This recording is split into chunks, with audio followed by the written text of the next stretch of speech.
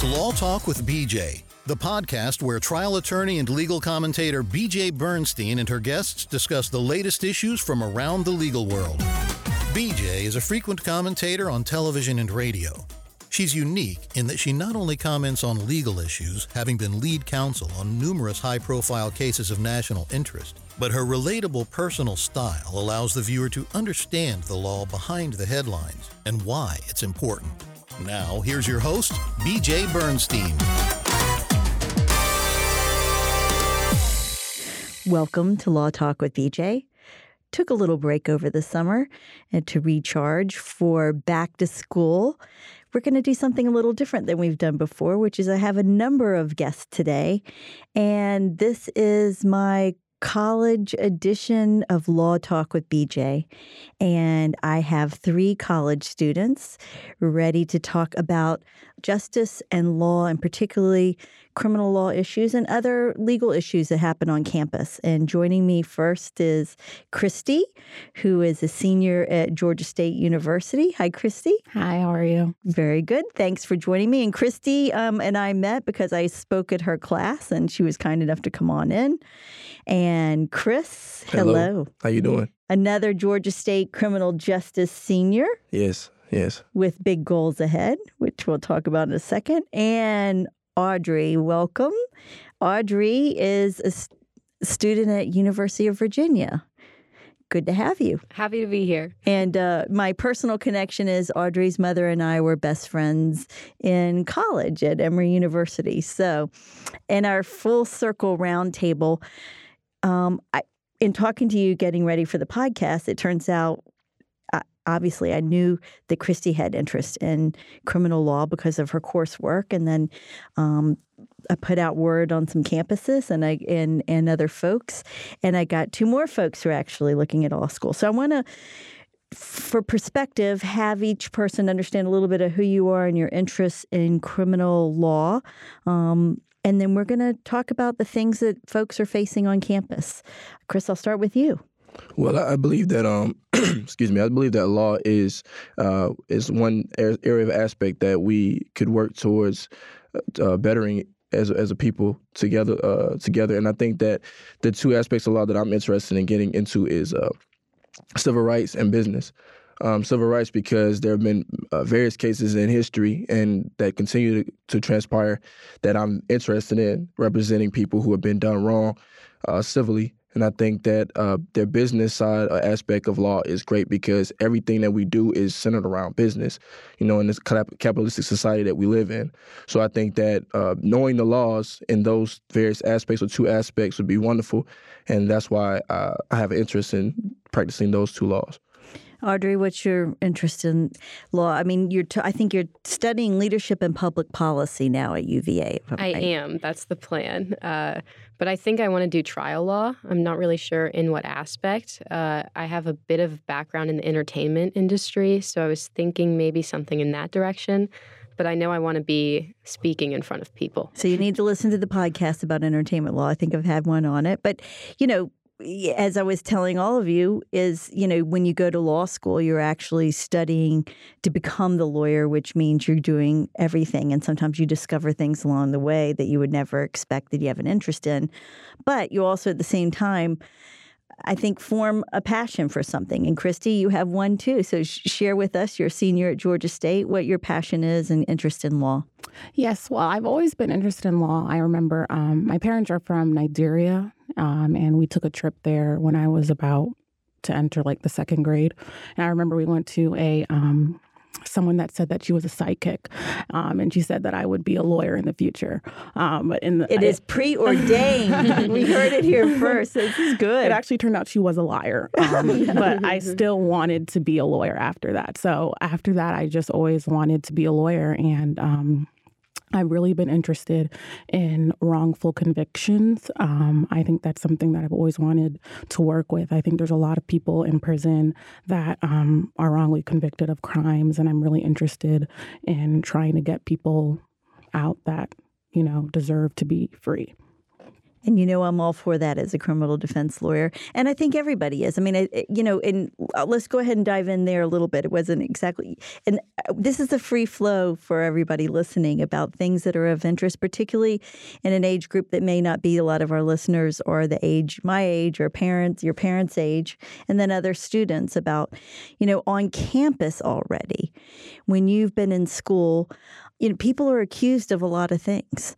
Some of them not as serious as the things that like the Innocence Project takes over and people who've been incarcerated for a long time.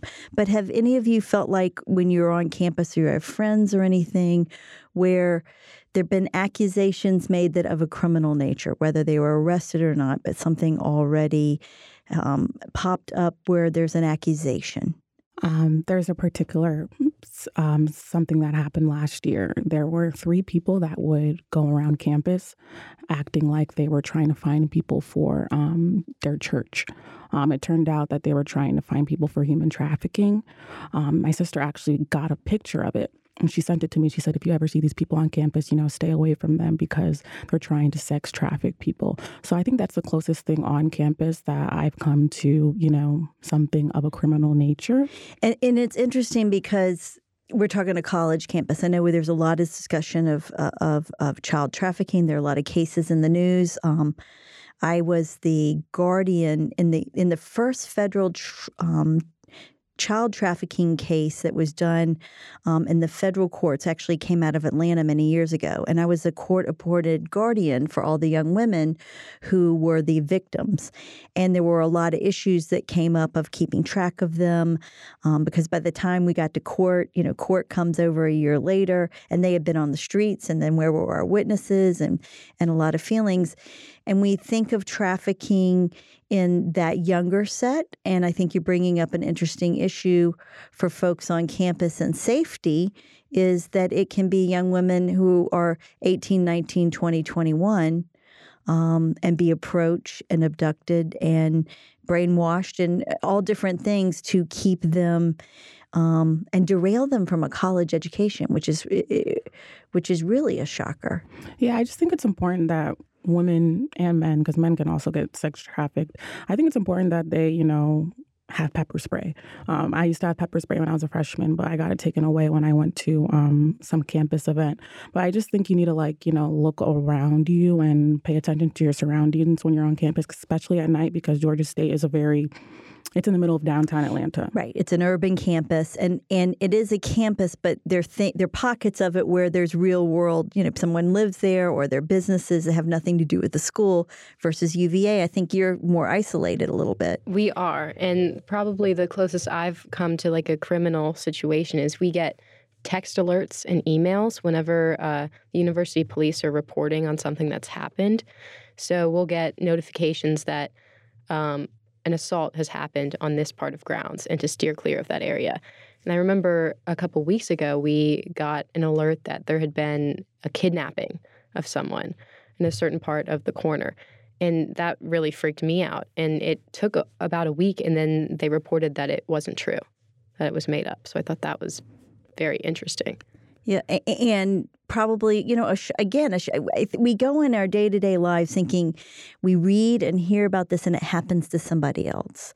And there is something that has been historically protected, it seems like, about a college campus, but we're realizing, and it's really not true, and it's been for years. I mean, you think of Virginia Tech, and I believe that was over 10 years ago, the shootings there. I mean, shootings on campus and major violent issues on campus has been a reality, and yet when you bebop in, Chris, when you were a young lad. A long time ago. Exactly, a long time ago. I mean, I'm assuming that's not in your radar when you're getting to campus. I've seen different instances recently about instances or situations occurring at night. And like you said, there is notifications that we receive as well about criminal proceedings or criminal instances that are going on, But I think that with the gun laws that or America making guns more accessible to the public it only enhances the problem of potential gun shootings, which you brought up a great topic there, because we've seen the killings in Texas and Dayton, Ohio as well recently. And even though those weren't in school settings, we have to understand that we've had school shootings in the past, and that since these people are getting guns and since the laws have changed, we're going to see a lot more problems in the school system. So I think that the media and the connection between the media and the police is very important. And I think that these notifications have to continue to be placed out into the environment for individuals to know what's going to occur, because like Christy said, we are in a college setting, but our college setting, and like of various other schools in the nation, they go to school within the city.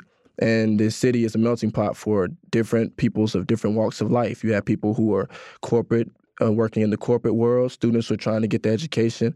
You have homeless and people as well, which is a problem in in Atlanta right now. That the discussion, the homeless people that are on the street, and what they're trying to do to eradicate that problem. So the city, there needs to be a lot more done, I believe, as far as alerting the people and keeping that crime reduced. And those things are going to start with the gun laws and being able to help these people that need to be helped, and to eliminate that melting pot or mixtures of different people. And so, yeah. So you all three have focused in on something that didn't exist, clearly because I'm a million years old now compared to you, but that, there are these text messages. There is a different level of vigilance on behalf of colleges and university of notifying students via text and information to get it out quickly where something's going wrong. Are you seeing on campus, or are you seeing other areas that you wish you had more enhanced safety or enhanced information or understanding about what to do on campus? For instance, if you look back to your freshman year, did you ever get prepared for this? Did anybody say, these are the things that may end up happening, and we want to give you instruction? If you're saying to an incoming freshman what kind of things living on campus in this day and age that you think they need to know, and right now we're going to cover safety, like what would that be? Well, I know UVA has many different systems in place that are supposed to help students, but I don't think that the majority of them are effective. I definitely think it's a difficult problem to tackle. Example, go ahead. Give me an example. That will help. We have a cab service that you're supposed to be able to call, and they'll drive you somewhere free if it's late at night and you don't feel safe. But my thought process on that is, by the time they come to pick you up, you've been standing somewhere for 10 minutes out on the street by yourself. Chances are that it would have been safer for you to just walk home. And then Or the flip side of it is, and this is the one thing, I'm going to interject something here. There's this pressure between how much accountability can a university or college campus take versus you yourself taking things of, you know what, I'm studying late, someone else has to study late with me. I think young women have always known this, but even young men, I think, need to do the same thing, where you're not just going out on your own. Right. Groups matter. They do matter. And I think that another thing that we could work towards doing, I believe that they've given out different programs or for new incoming students. So they'll give them instructions on what to do in case of an active shooter. But I think that there needs to be more seminars and actual class that maybe these are people who go to college and new incoming students, and even students that have been there, can go to understand what to do in that during that time. Beside the fact that there may be alerts that go out within the campus, because there's different alarms that may go off to alert people of an active shooter. I think that there needs to be a class that trains them on self-defense. And even though there's classes outside of college, we pay the universities for an education on our schooling. But now there's these problems are coming up. So I think that the school systems worldwide should work on implementing programs that are designed to help students out in the time of need. And I think that we're going to, like I said previously, we're going to continue to see these shootings occurring, I think. And I don't want to put that in the air, of course, but I think that this is only the beginning when you begin to allow people to have these access to guns. And there was one talk, I believe, about professors carrying. You can carry on campuses, but I don't believe that they can carry at our campus inside of a classroom.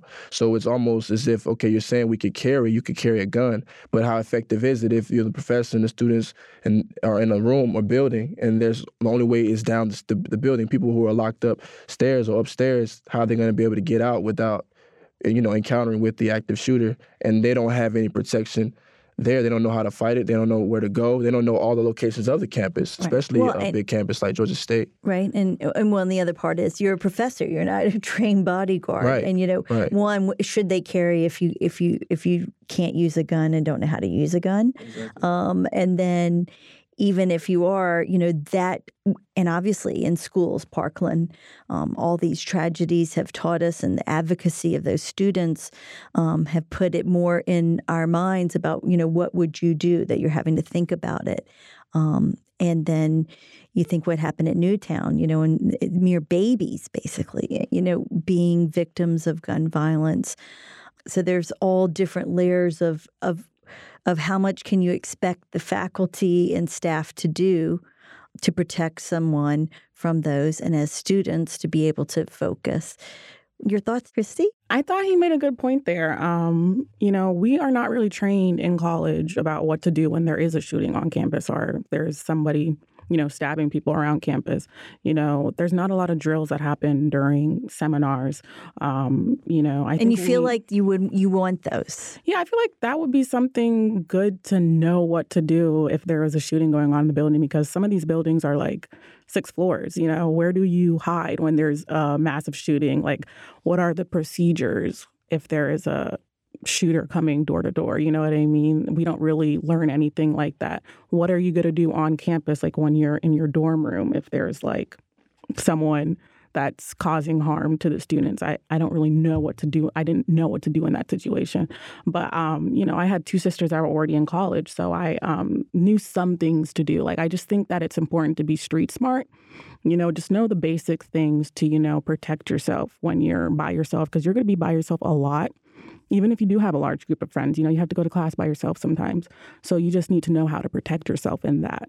But I did decide to live off campus because I missed the application for on-campus living. So some students do have to live off campus.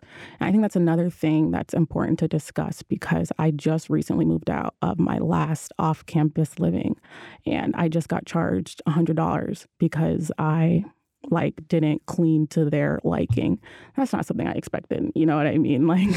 Definitely not something I was expecting. I think it's a lot of things that you can tell incoming college students and warn them about, how to avoid things like that. Like, if you're going to live off campus, know that you might get charged for this, and you're going to have to try to dispute it. Because I was literally thinking about mediation because of the situation, because I was like, I cleaned it to my best of my ability. You know what I mean? I wasn't expecting this. Right. And the hard part is that here, I'll go into lawyer mode a minute. It was $100. That means a lot. But by the time, you couldn't employ a lawyer to handle it because the fees would be higher than what you would get when you sign those contracts. And if you could really read every single word, and we're all guilty of this because we all want something. Just think about when you download an app and how many things say coming with the app that, you are accepting legal responsibility, and you push the button.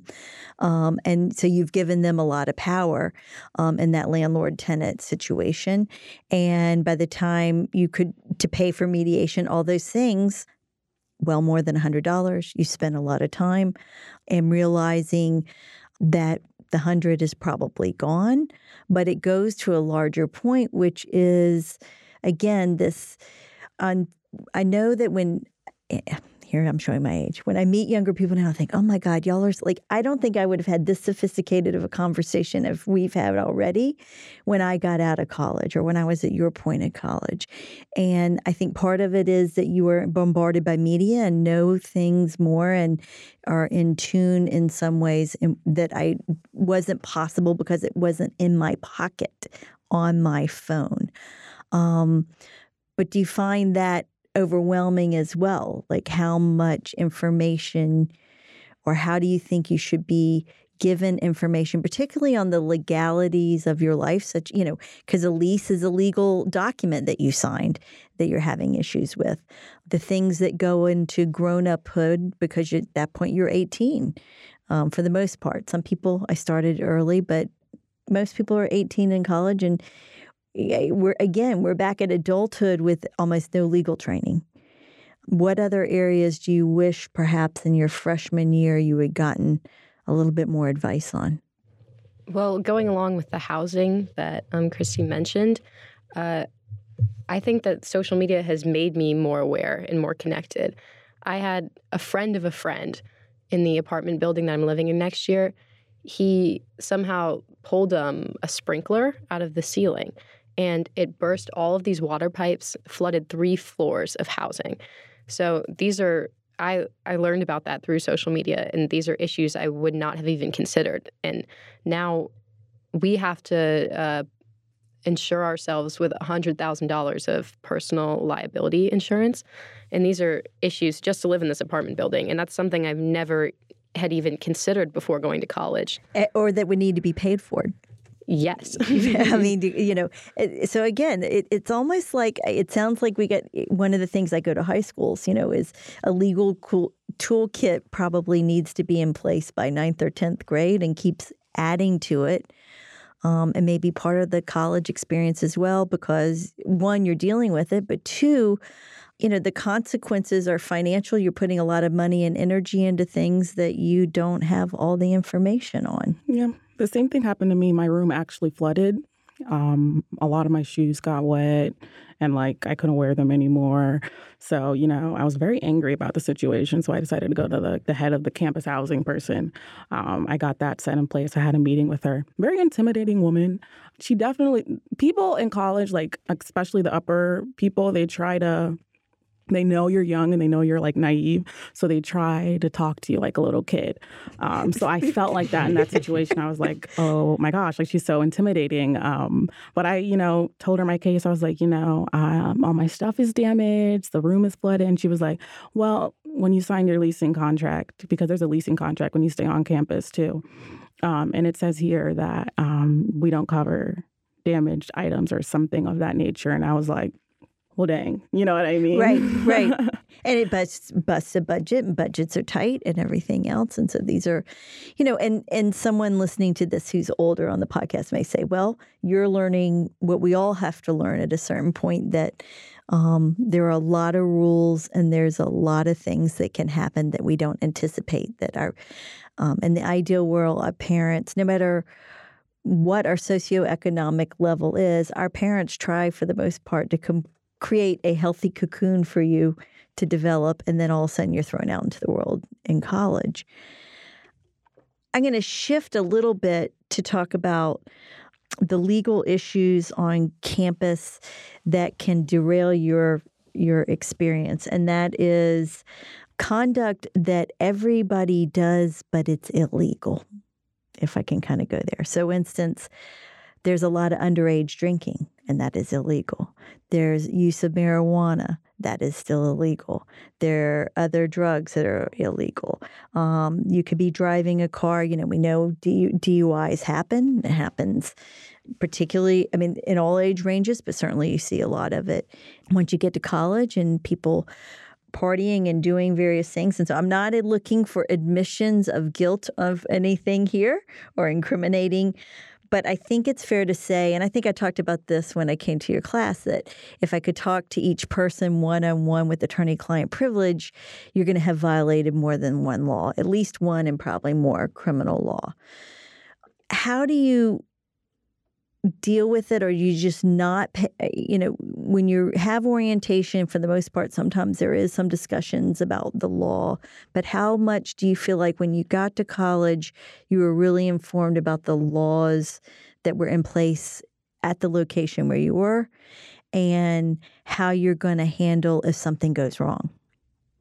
So for me, I don't remember going through a course that gave me a detailed list of laws or the effect of practices that most individuals or my peers participate in college, such as what you mentioned, the weed, you mentioned drugs or marijuana, you mentioned partying and doing things that are illegal within that atmosphere. So I don't remember. Feels legal in that feels legal because me. everybody's Right. doing it, but technically not. Technically not. So you're saying it feels illegal, but it's not illegal. It is illegal. In It other is words, illegal, but it feels legal because everybody's doing it. So right. So let's. Okay. I'm outside the statute of limitations, so I could say, marijuana was not really around when I was in college. People drank a lot. I drank a lot. Probably more than I should have, hindsight, But then when you talk to anybody who's been in sorority or fraternity or not even in that, I mean, first of all, you have all the things there. We can talk about that and keep going there. But just in general, people always have the nostalgic stories, which I was mentioning to you. I had your mom and I were friends, and your mom had a car and I did not. And there was a bar near Emory called PJ's, and it was a joke, BJ's at PJ's, because I used to hang out there a lot. And I borrowed your mom's car to go up there. And actually, I was sober on my way up, so there's really no excuse for this part. And I parked, and there was a parking lot, and there was a grocery store on the one end, a Winn-Dixie. And when I came out of the bar, I could not find your mom's car. And I'm like, oh, my God, it got stolen.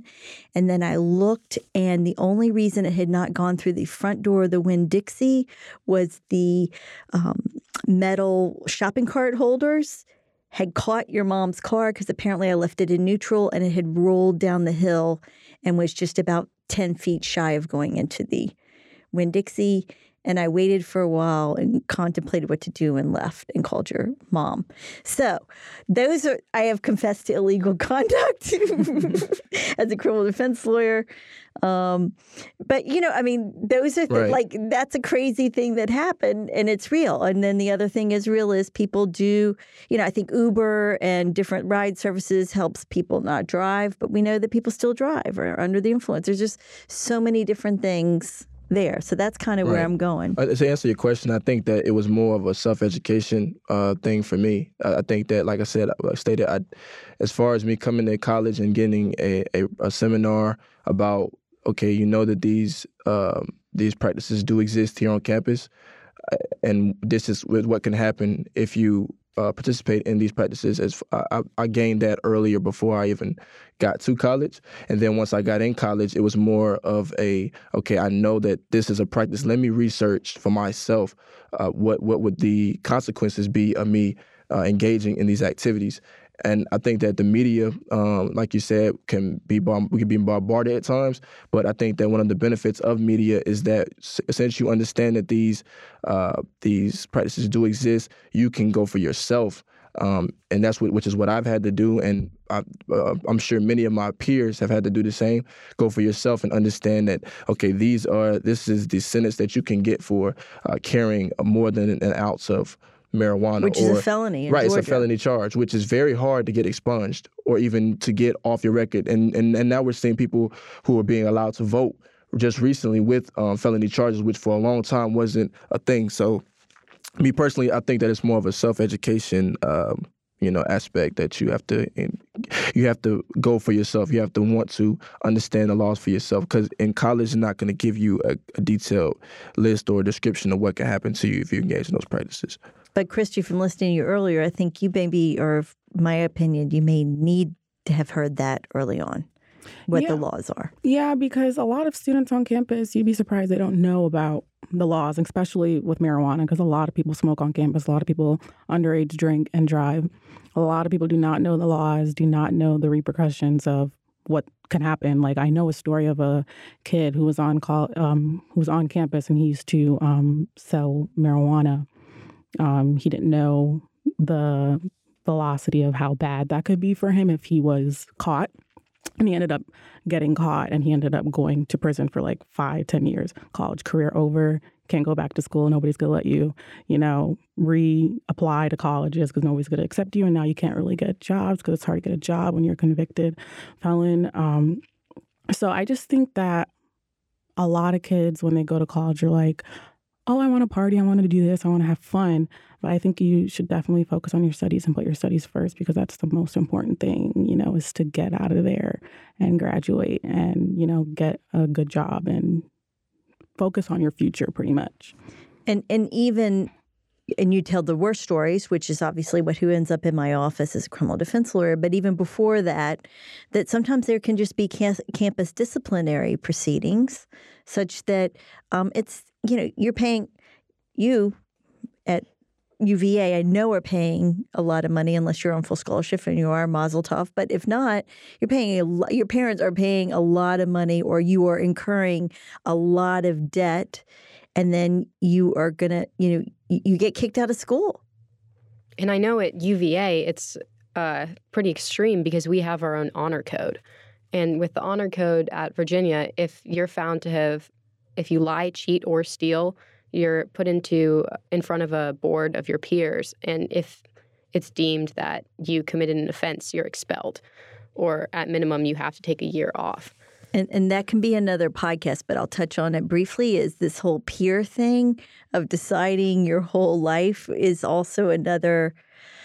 I had mixed feelings about it. I get why they were instituted, that your peers are saying that you could be expelled or not expelled. I know that I was Chief Justice of the Honor Court at the University of Georgia. And even in law school, I remember, I think we had the first expulsion when I was, I served on the Honor Court and then became Chief Justice.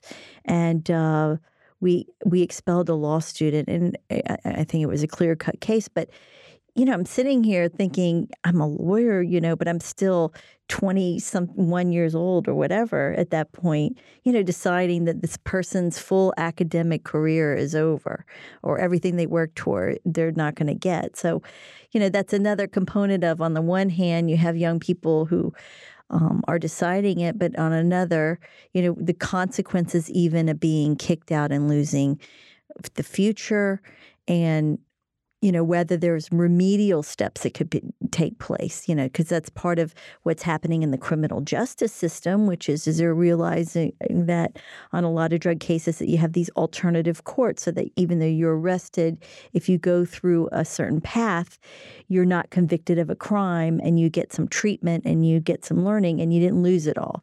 But I'm not sure schools are there yet, or universities are doing that. If even from what you're describing, when you have it's a student code on that, it's just something to think about in terms of, as a student, it's a reality now, and then thinking ahead, is there a better way to do this? And in my case, I think it also feels a little bit hypocritical, because there's no chance that all the people that serve on the University Judiciary Committee have never, slipped up themselves. And I feel like it's hard to judge someone else when you're obviously biased as a student. So, just in my opinion. Yeah, no, and that's a great point. That is a great point. So the other thing is this, and this is one thing I was thinking about a little bit, and I know that the answer is for me, but I'll ask for y'all. Let's say, Chris, God forbid, you were falsely accused next week and you were arrested. Who are you going to call? And don't say me, because you just met me today. But before today, do you know about how to get an attorney? Do you know what to do? Yes, I actually intern with an attorney now. There you go. So, okay, so you have a heads up. But right. do you think? But if I wasn't interning with an attorney, and I wasn't self-educating myself through Google or through the internet on how to get in contact with a great lawyer, and if I didn't have the funds, the adequate or sufficient funds to be able to do so, I would be just like my other brothers and sisters who have not had that opportunity and who get caught up in the system. And as for me, not to bring race into it, and I don't want to bring that into it, but for why? me, it's real. Right, it's real. Right. There's no doubt about it. Race is real. So for me, a charge like that my sentence would be a lot more lengthy than another individual that's not of my complexion. So, so those are the two things that would happen if I wasn't educated or informed or misinformed, and if I wasn't connected with an attorney and knew where to go if a situation like that did occur. And I think that just in general, like this goes with the whole education of being informed on what to do when you go through a problem like, having marijuana, because now even we're seeing this new stock market, or the marijuana, they're trying to capitalize off of marijuana now. But there are a lot of people that are incarcerated because they had a small amount of marijuana, and the book was thrown at them. I don't want to speak Ebonics, but the sentences were thrown at them because at the time it was deemed that, okay, this money you're making, it's not honest. But now they've turned around. It's more hypocritical on their part, because they've turned around, and these same individuals that are locked up, who, if they would have been doing what they were doing now, then they wouldn't be locked up. But they're trying to capitalize and make money off of marijuana. And so I think that whole... Are you talking about the CBD? Right, CBD because, being legalized and different things with it? Right. I think that I think that certain individuals who have just been apprehended, I don't believe that it was that hard for them to incarcerate them in the past. I think that it was more so a project to go ahead and capitalize and monetize off of it from since before time. I think that since recently, for example, not with El Chapo being just recently convicted and recently sent the notorious Mexican drug dealer who has had a lengthy trial and has been wanted for a very long time. Right. Just giving a little background. Now keep rolling. I didn't want to interrupt. I don't want to cut you off. No. You're good. This is just like in court, back and forth. I love it. Right. I think that at a time this is something that he's been doing, and I think that maybe it was a mixture of both drugs, right? But the point I'm trying to make is that if this drug was if they were trying to stop the drug, they would have stopped it a long time ago. You're just now locking him up. And it's after apparent that you've gotten all the money that you need to get out of him. So now you're just going to go and put him away. But the fact that they're bringing in this new market and not giving people who were involved in it the same fair treatment is just a representation of what the legal system has come to. Because it's really the economics, it's the cross connection between the economics and the legal system. But I think that the economics determines what happens in the legal system. And so if that's the case, then it's different. It just depends on who you are at the time, what your skin complexion is, and what your social status is, because those three things in our society are placed over fair and equality. They're placed over a system that is just, and that's why we have an unjust system, because it's more so about that than doing somebody right. That was something that I wanted to work with, and why I want to deal with wrongful convictions, because back in the day, was it like the 80s that they would charge people for cocaine, powder cocaine versus, the other cocaine. But if you had that cocaine, you would get charged more. Right. The differentiation. So the differentiation is particularly in the federal system on federal guidelines as to how they would sentence folks. And sentencing, you're on to another big point of, we had all these years of mandatory minimum sentencing where certain crimes where they would set a minimum across the board thinking that was fair. And then now, as years go by and we have all these people who are in prison for a very long time without any room, maybe they did make a mistake. Maybe they needed to be locked up, but did they need to be locked up 10 years, 20 years, 30 years, or did they just need 2 and it click in that, what, I'm on the wrong path, I got to change what I'm doing. And if I could get some education or rehabilitation or counseling or mental health issues, every single thing in our society that explodes, we wouldn't necessarily be spending as much as we do and have people incarcerated for as long as they do is kind of what. Yeah, I think that goes back to, people in lower class, cities, they have to get money some way, and they think that that is the fastest way and the best way to make money, especially back in the day. So it just turns into a repeat thing where it goes on generations to generations. And I think that's happening now, where so many people that came from the lower class and I have to drug deal to get here, and then I'm getting arrested, now I can't go to college. I think that is a reason why, there's so many people that are not even able to get into college. Cutting off the education for the people who may need it the most. Mm-hmm. Well, actually, everybody needs education. Everybody needs to be able to have the opportunity to be who they are. And when I say education, I want to be broad because obviously college education is important, but technical school education, even high school education, there are so many things that are needed, and each person has a different calling. And although we live in a society that emphasizes a college education, there are lots of ways to, quote, be educated and be some of the finest people that, and the people who are the ones that you rely on, or those who serve in the military. You get an education there, things where you are constructive and help folks. But again, we've sometimes, at least in my opinion, we're creating a system where judgments are made in advance because we're in fear. We are in fear. And as I wrap things up, obviously, we've just gone through a lot of shootings. We've gone through a lot of things that are bringing out great, great fear. And I think that one of the ways of dealing with fear is listening to you all gives me that here you are so, at your age already identifying so clearly the right and wrongs that were accepted for a long time and we just kind of were passive about. And I see in your generation a group that is not passive. But of the three of y'all, you were all wanting to channel it towards law. And that I am grateful for and gives me hope. And we're going to continue the conversation on another podcast because this crew is amazing. But I just want to appreciate your candor and your participation. And as with every Law Talk with BJ, we have a cup of tea. And I try to pick a tea that is appropriate for my guests. And this is an elderberry tea. And I picked it for two reasons.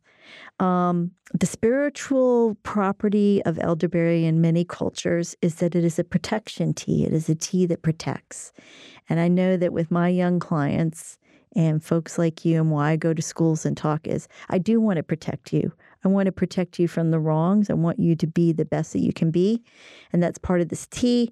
And then as a slight homage to Audrey, because she is going to Albania and going on a really amazing trip and learning about that country and the government issues and things there. Elderberry is from Albania, the actual elderberry. So to Albania and all of y'all, thank you for joining me. And we'll all click our mugs. And thank you for joining us on Law Talk on BJ. Thank you for having us. Thank you. Thanks.